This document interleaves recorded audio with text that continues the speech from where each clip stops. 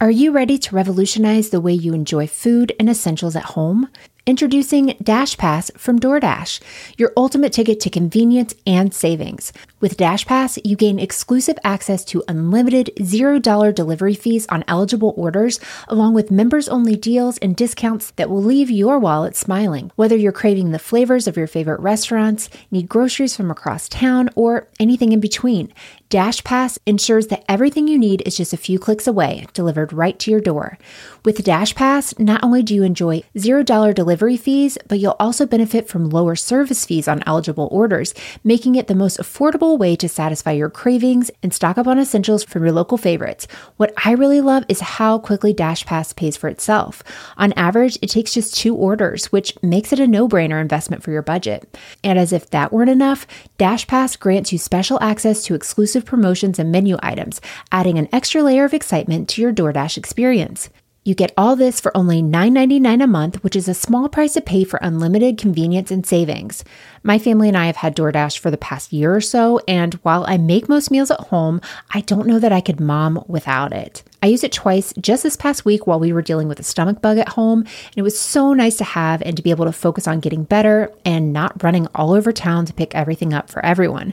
Don't wait. Sign up for DashPass now and unlock a world of possibilities, all from the comfort of your home. DashPass from DoorDash, delivering joy, convenience, and savings straight to your doorstep. Get more from delivery for less with DashPass. $0 delivery fees and reduced service fees on eligible DoorDash orders. Sign up for DashPass today and get your first 30 days free if you're a new member. Subject to change. Terms apply. Open the door to $0 delivery fees and savings you can't get anywhere else. Sign up for DashPass today only on DoorDash and get your first 30 days free if you're a new member. Subject to change. Terms apply.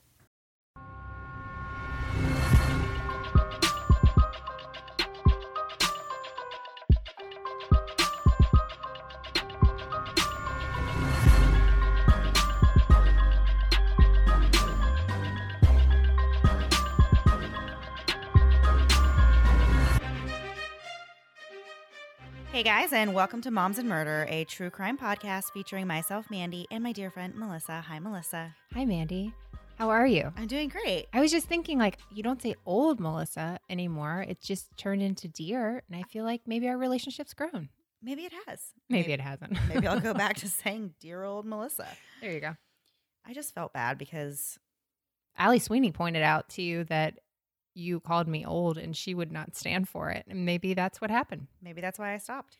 So welcome back to part 2 of our episode on the murder of Robert Limon. Last week, we left off with somewhat of a cliffhanger ending, with the detectives working hard to find any leads that would help them solve this case. One of the last things we talked about was the day of the murder and how Sabrina and Jonathan Hearn felt like they were sitting pretty, really, with no police suspicion on them. But in a twist, Sabrina's good friends Kelly and Jason Bernatine had contacted authorities to inform them of the affair that Jonathan and Sabrina had been having.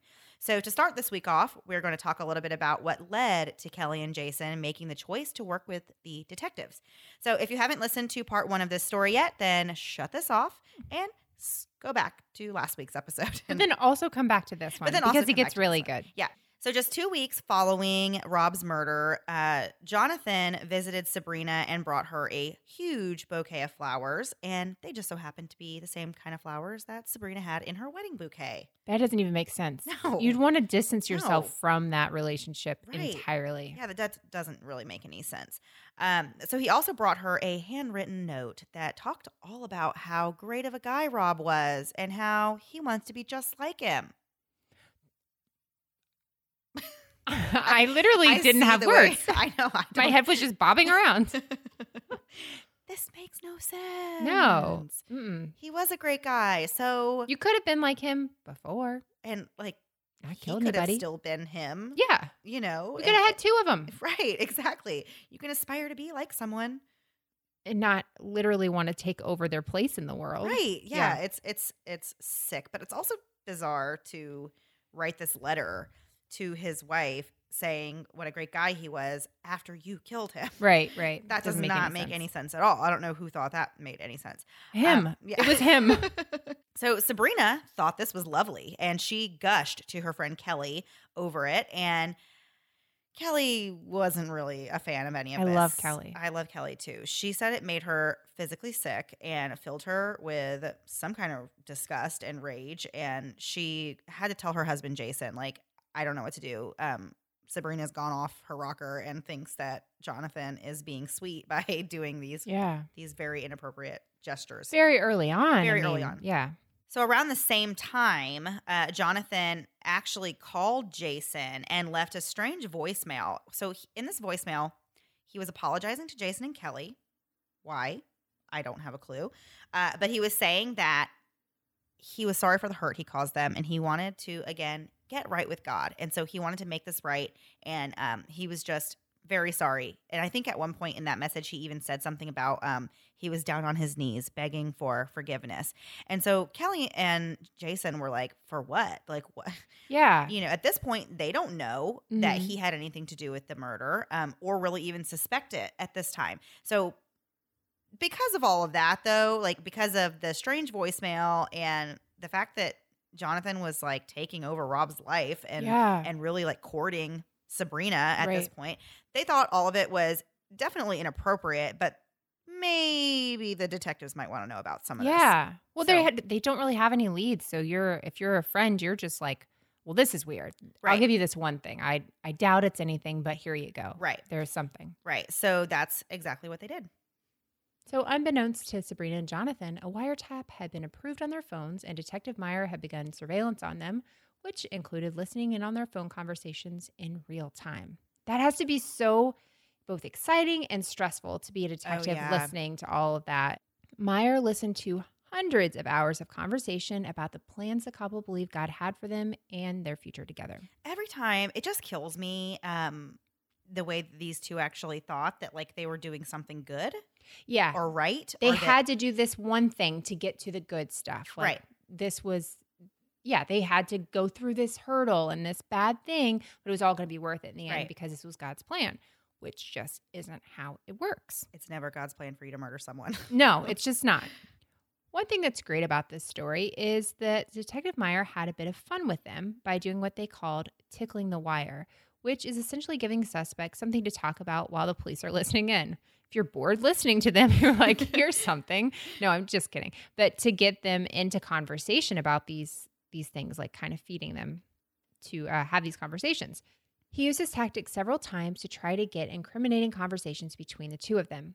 In one instance, Meyer told Sabrina that they had found possible DNA in connection with the case. It was a ruse, but Sabrina immediately called Jonathan to talk to him about it, and the two of them were clearly worried about it.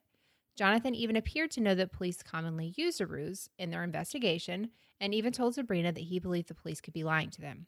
So I will say Jonathan was pretty smart. Like he was very intelligent. Very intelligent. He did plan all this stuff out. You can still be smart and still make terrible decisions. You can use your knowledge for evil, obviously. In another instance, Detective Meyer told Sabrina that they were hitting a dead end in the investigation, which was also untrue as they were actively investigating both Sabrina and Jonathan. Once again, he listened in as Sabrina called Jonathan and discussed how they believed they were, quote, in the clear and the cops weren't on to them at all. You know, the cops have to love this because they're like, hang up on the phone. They're like, here it comes. And then you're watching it happen. There was one recorded phone call that really made me cringe. I don't know if you remember this one. They played it in the Dateline, and it was when Jonathan called Sabrina, and he was like, good morning, my lover. And she was like, well, good morning. So I can't take that. I hate that word. And I think I've said this joke before, but it reminds me of on 30 Rock. The only time lover should be used is in between the words meat and pizza. It's the only time it doesn't make me uncomfortable. I absolutely agree. So many conversations that the pair were having involved prayer and talking about how they felt like the worst people in the world. Good idea.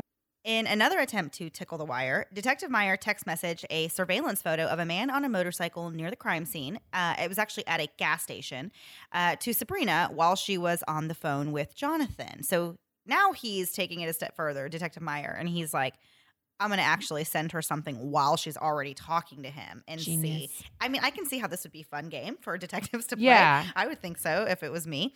It has to be probably not a game because it is their job and it's murder. Well, I didn't mean it to say like it's a game. But it has to be super exciting. Yeah, like an adrenaline rush. Like satisfying. You know what's going to happen. Yeah. So as soon as this came in and she saw it, she immediately read the text message to Jonathan, and his immediate reaction was to start praying for God to help him. Yeah, but what did he say there? Didn't he say, please help me be free? Or something like that. It was something to please help me live free. That's what it was. You can't pray to God to help you get away with murder. I don't understand why he thought, I mean. No, that's... You at this point you have to pay the whatever consequences. Happens, right. Yeah, you can pray for all kinds of things. Turn yourself in, please. Yeah. So Sabrina and Jonathan compared their relationship to that of David and Bathsheba in the Bible. So for those who don't know how the story goes, this is a very Mandy and Melissa telling of the story of David and Bathsheba. So King David, king of Israel, there was a war going on, and he spots Bathsheba up on the rooftop bathing. Her husband is away at war, but he decides, even though she's married, that he wants to be with her. So he calls her to him, and she agrees to go, and they sleep together. And she becomes pregnant. So obviously you can't really have that. Husband is away at war, and he's not married to her. This is Bible times. He's not married to her, exactly. So this is not a good situation for the two of them. Right. So his solution, King David's solution, is that he's going to call to have Bathsheba's husband come back, and the plan is that while they're spending a night together, Bathsheba will sleep with her husband. So then, when the word of her pregnancy breaks, it will be fine. He was home. She will have a reason to be pregnant, basically, right. A legitimate reason to be pregnant. Well, her husband doesn't want to do it. He won't sleep with her. He feels bad because there's a war going on, and he says, not going to do it. So King David didn't like that very much, and he was like, well, I guess I have no other choice now, but I'm going to send you back into war on the front line, and you're going to be killed. So essentially, he sent him to his death. Yeah. Basically to cover up this. What he's done. Yes, what he's done. So that's that story. So this is what Jonathan and Sabrina are comparing themselves to. They're saying that even though, especially Jonathan more so, because he's like, this is a story that reminds me of our relationship, and God will forgive me for doing this because that's what happened in this case in the Bible. So basically he's in his own head justifying murdering Rob by saying, this is all going to work out. Like, right. I'm going to be fine, Are you ready to revolutionize the way you enjoy food and essentials at home? Introducing DashPass from DoorDash, your ultimate ticket to convenience and savings. With DashPass, you gain exclusive access to unlimited $0 delivery fees on eligible orders, along with members-only deals and discounts that will leave your wallet smiling. Whether you're craving the flavors of your favorite restaurants, need groceries from across town, or anything in between, DashPass ensures that everything you need is just a few clicks away, delivered right to your door. With DashPass, not only do you enjoy $0 delivery fees, but you'll also benefit from lower service fees on eligible orders, making it the most affordable way to satisfy your cravings and stock up on essentials from your local favorites. What I really love is how quickly DashPass pays for itself. On average, it takes just 2 orders, which makes it a no-brainer investment for your budget. And as if that weren't enough, DashPass grants you special access to exclusive promotions and menu items, adding an extra layer of excitement to your DoorDash experience. You get all this for only $9.99 a month, which is a small price to pay for unlimited convenience and savings. My family and I have had DoorDash for the past year or so, and while I make most meals at home, I don't know that I could mom without it. I used it twice just this past week while we were dealing with a stomach bug at home, and it was so nice to have and to be able to focus on getting better and not running all over town to pick everything up for everyone. Don't wait. Sign up for DashPass now and unlock a world of possibilities, all from the comfort of your home. DashPass from DoorDash, delivering joy, convenience, and savings straight to your doorstep. Get more from delivery for less with DashPass. $0 delivery fees and reduced service fees on eligible DoorDash orders. Sign up for DashPass today and get your first 30 days free if you're a new member. Subject to change. Terms apply. Open the door to $0 delivery fees and savings you can't get anywhere else. Sign up for DashPass today only on DoorDash and get your first 30 days free if you're a new member. Subject to change. Terms apply. So at one point, Jonathan said, this is in one of the phone calls that Detective Meyer is listening into. He said, all they have is a dead husband and a guy having an affair. Which is literally the plot of every Dateline episode. Yeah. Right? It's so true. That's exactly it. It's the formula. Well, that wasn't all they had, because 2 days later, both Sabrina and Jonathan were arrested. Members of the wolf pack, including the Bernadines, were delighted. But their joy would be short-lived when they learned that on the day that Sabrina was scheduled to be arraigned, the DA had decided that there was not enough evidence against her to charge her with murder, and she was going to be released.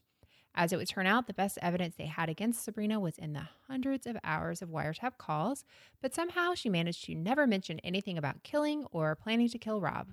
And during hours of police interrogation, her story also never changed. She maintained that she loved her husband and never wanted him dead or told Jonathan to kill him.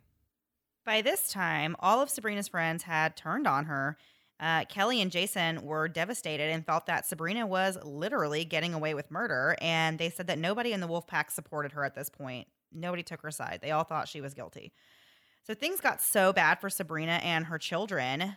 Of course, small town. The parents at the kids' schools are staring and pointing, and everybody's being alienated. So things got so bad that she eventually pulled them out of school to homeschool them before ultimately making a decision to just uproot the whole family and relocate more than 100 miles away. Meanwhile, Jonathan was still back in Silver Lakes awaiting his trial.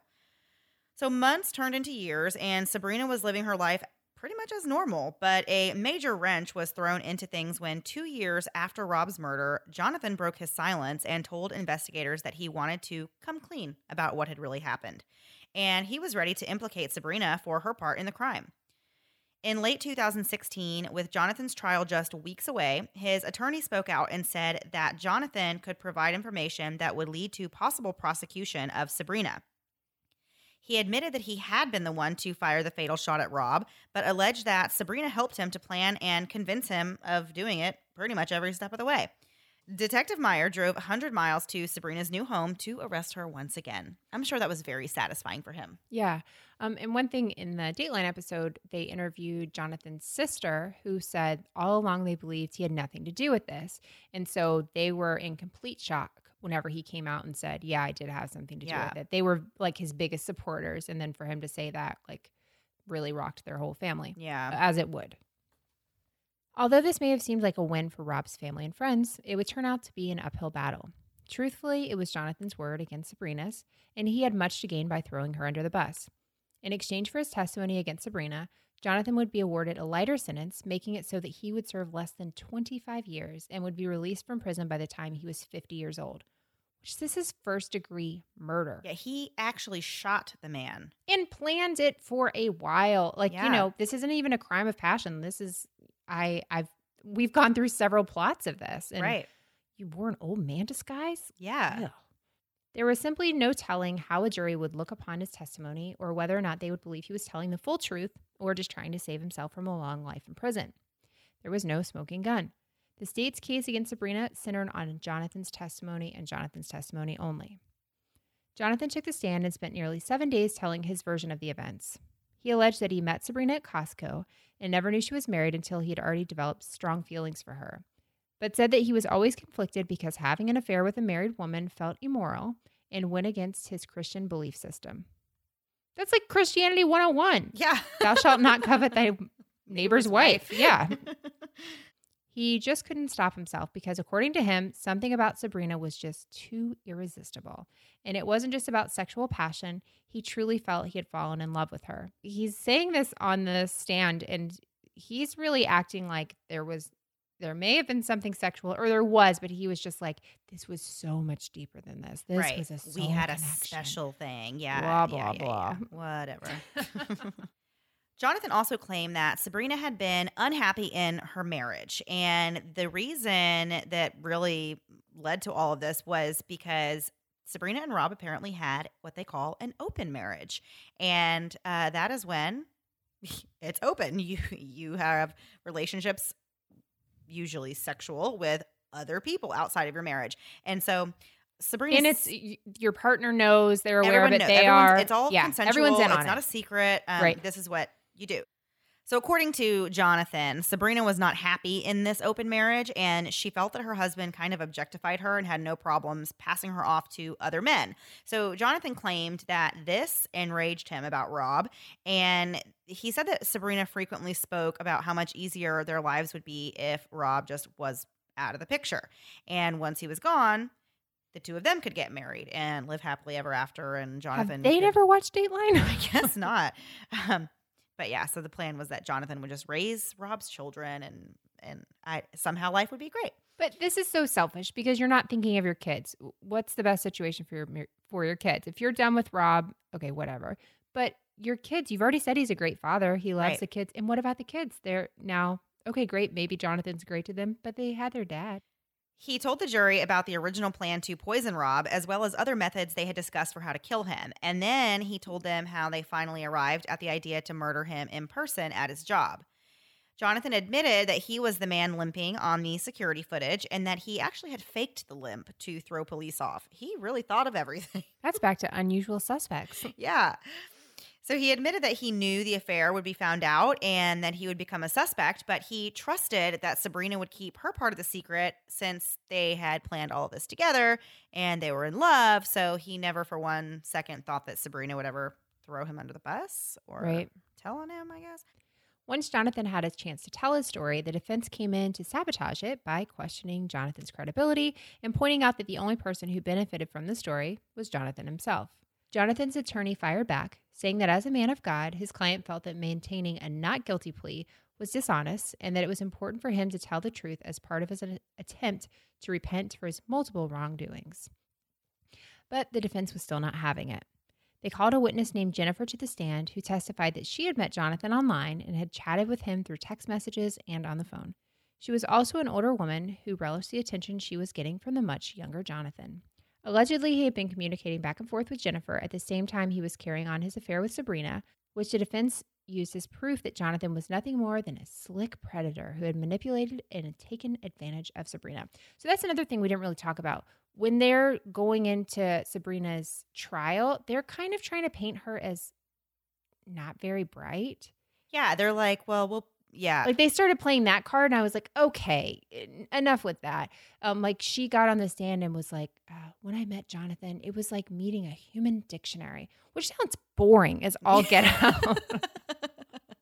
That sounds super boring. But it was kind of like they were trying to paint her as this like simple person and he's so smart and he can manipulate her and all this stuff. It just made me mad they even took that route. Yeah. As part of Sabrina's defense, her attorneys argued that Sabrina was not only a victim of Jonathan's twisted mind games, but was also a victim of her best friend, Kelly Bernatine. When Kelly was called to the stand, she testified that she and her husband, Jason, had taken part in the open marriage that Rob and Sabrina shared. Evidently, the two couples would join each other in the bedroom, and the defense alleged that Kelly Bernatine had actually fallen in love with Rob Limone.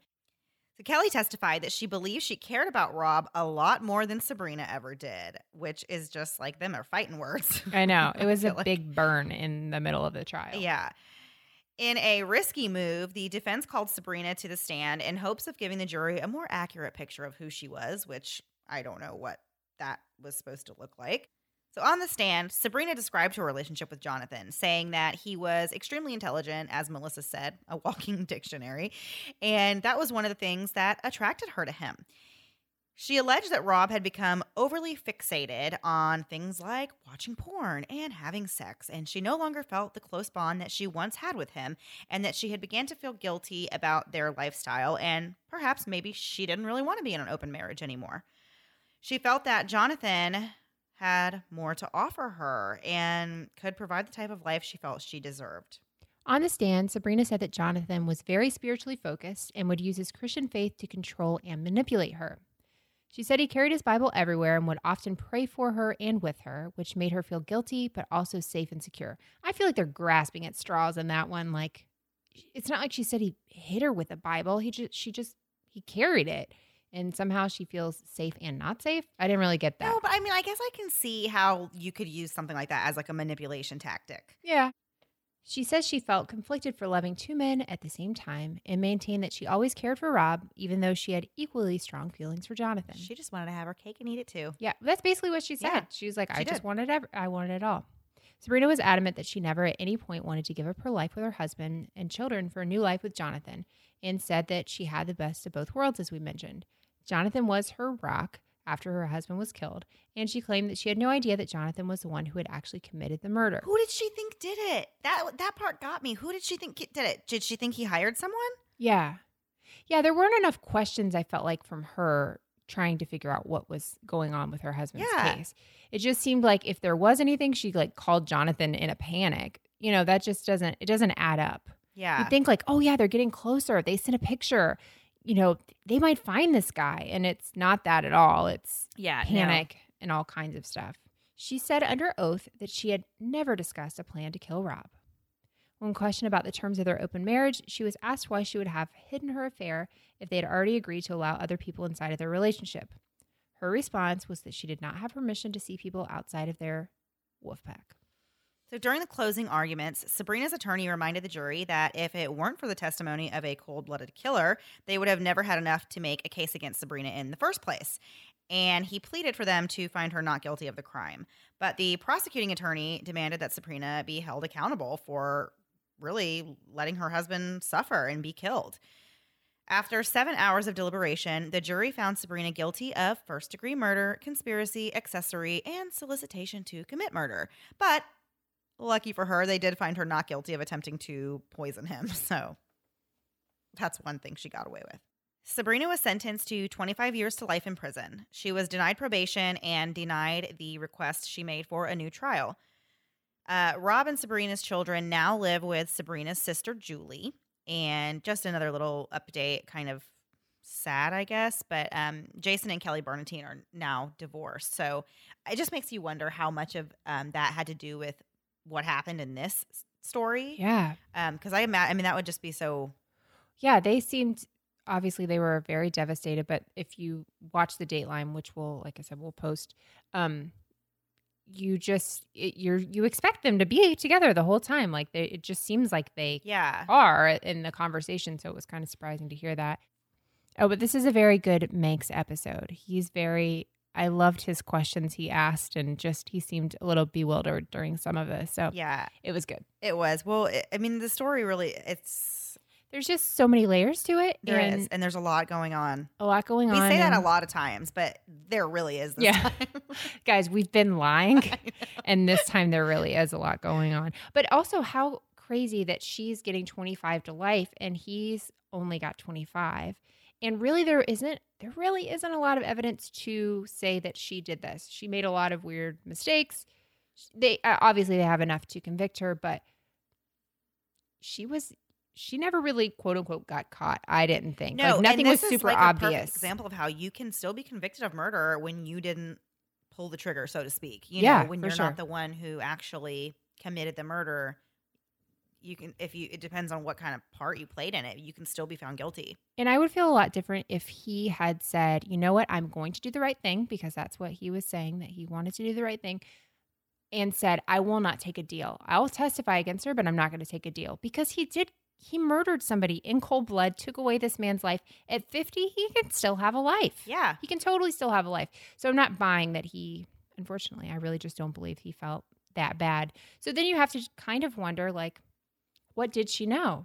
I think she did know it, but I get where her defense team was saying he's getting this deal. Makes sense to me. Yeah, I agree. So that was our episode on Robert Lemone. Part two. Yeah, it's just a sad story. I always hate anytime whenever you have like little ones that are losing a parent. Oh, yeah. Because of something like so senseless, and it's sad all the time. When a child loses a parent, but this isn't like the same they lose thing both as their an parents. accident. This is like someone deliberately decided that your dad didn't need to live anymore, and that's just really heartbreaking for your mom's happiness. Really. Yeah. So before we get out of here for the week, we are going to do last thing before we go. Are you ready, Melissa? I'm ready, Mandy. All right. So Maja, I hope that's how you say your name. She is one of our listeners. She, I think, joined us after finding us through Minds of Madness. So welcome. You've got mail. So she actually submitted one. She wants to know what our least favorite soap fragrance is. Melissa. So I hate anything that's vanilla or coconut. I hate you. You stole my answer. Oh, really? Is that what you have? I am very adamant. There's no brown sugar. There's no vanilla. There's no coconut. Anything that smells like the beach, right? Are you thinking like I'm thinking sunscreen? No. Coconut, I just don't like because of sunscreen. Yeah. But like, like the ones that are like warm vanilla, brown sugar, Yeah. like, I just can't. I don't like it. Yeah. But I would agree with you on that. But coconut, I feel like 90% of the year we have to wear sunscreen. So if I smell coconut somewhere else, I'm like, this just reminds me of just being sticky and sandy at the beach. Like, I don't need that any more of that in my life. I like lavender. I'm okay with. I feel like everything's lavender now. Yeah. I don't know what I like though. Now I'm wondering what I like. Like a long time ago when it was like a brand new thing, I used to really love things that smelled like cucumber. Melon. Yeah, cucumber melon was always really good. Yeah. And so I also like ones that kind of smell like. There's one that you have here in your kitchen that smells pomegranate. Really good. Is that what it is? Yeah, and it's like a cheap Aldi brand. It was like $1. I love it. I'm gonna go get that. Yeah, it's good. But then I like ones too. I've seen some that smell kind of like minty, like a light mint kind of scent. I'm the most worst boring conversation we've ever had. I'm way more passionate about scents I don't like. Yeah. I'll take anything. Just don't give me any of your crappy coconut or warm vanilla. I don't like anything that smells like sweet, like a dessert. I don't want to wash my hands. And be hungry. Or think I need to wash them again because it smells like I have food all over them. I don't want to chew on my fingers because I'm hungry. I'm starving to death. And our next one comes to us from another member of our Facebook group, Brenny. And she's newish in our group, but I love this person. Mandy will not shut up about you, Brenny. She just talks about you all the time, and she wants you to write jokes for her. I'm really worried about your safety at this point. Brenny is hysterical. So she asked us, though, how we like our eggs, but it's kind of an odd question because then she said she doesn't even like eggs. Well, she said she likes them in her cake, and I think that's great. Like, I like them in my cake. Yeah, where you can't taste them. Yeah. So anyway, a better question for me would be how I don't like my eggs because I will eat them anyway. And just green eggs and ham. That's why I have chickens, to give me all the eggs I can handle.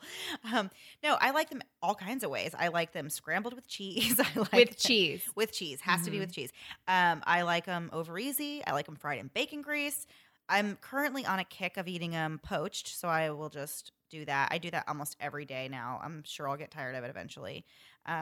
Stop giving me the stare. I'm just thinking, I don't even know what a poached egg is. Like, I know the term, but I don't know. It's boiled out of the shell.